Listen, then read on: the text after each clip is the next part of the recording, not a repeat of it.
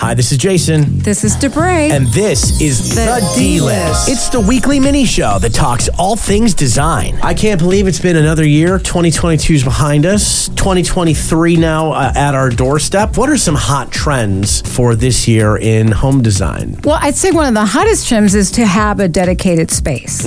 And the move right now is to have a listening room, whether or not it's just for playing music, like if you play guitar or piano, or if you just want to hang out and listen to your own music that you have in your playlist. It's hard to actually have a whole room to yourself.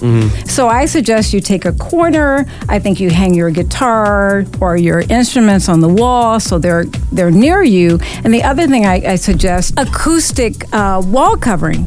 You know, that's inexpensive. There's pill and stick, and it will be able to absorb all the sound from you rocking out in your particular space. That is this week's D-List. If you want more details, Debray, tell them. Hi, I'm Debray Little from Debray Little Interiors, and I have been beautifying Valley Interiors since 2007. Find more information about me at DebrayLittleInteriors.com.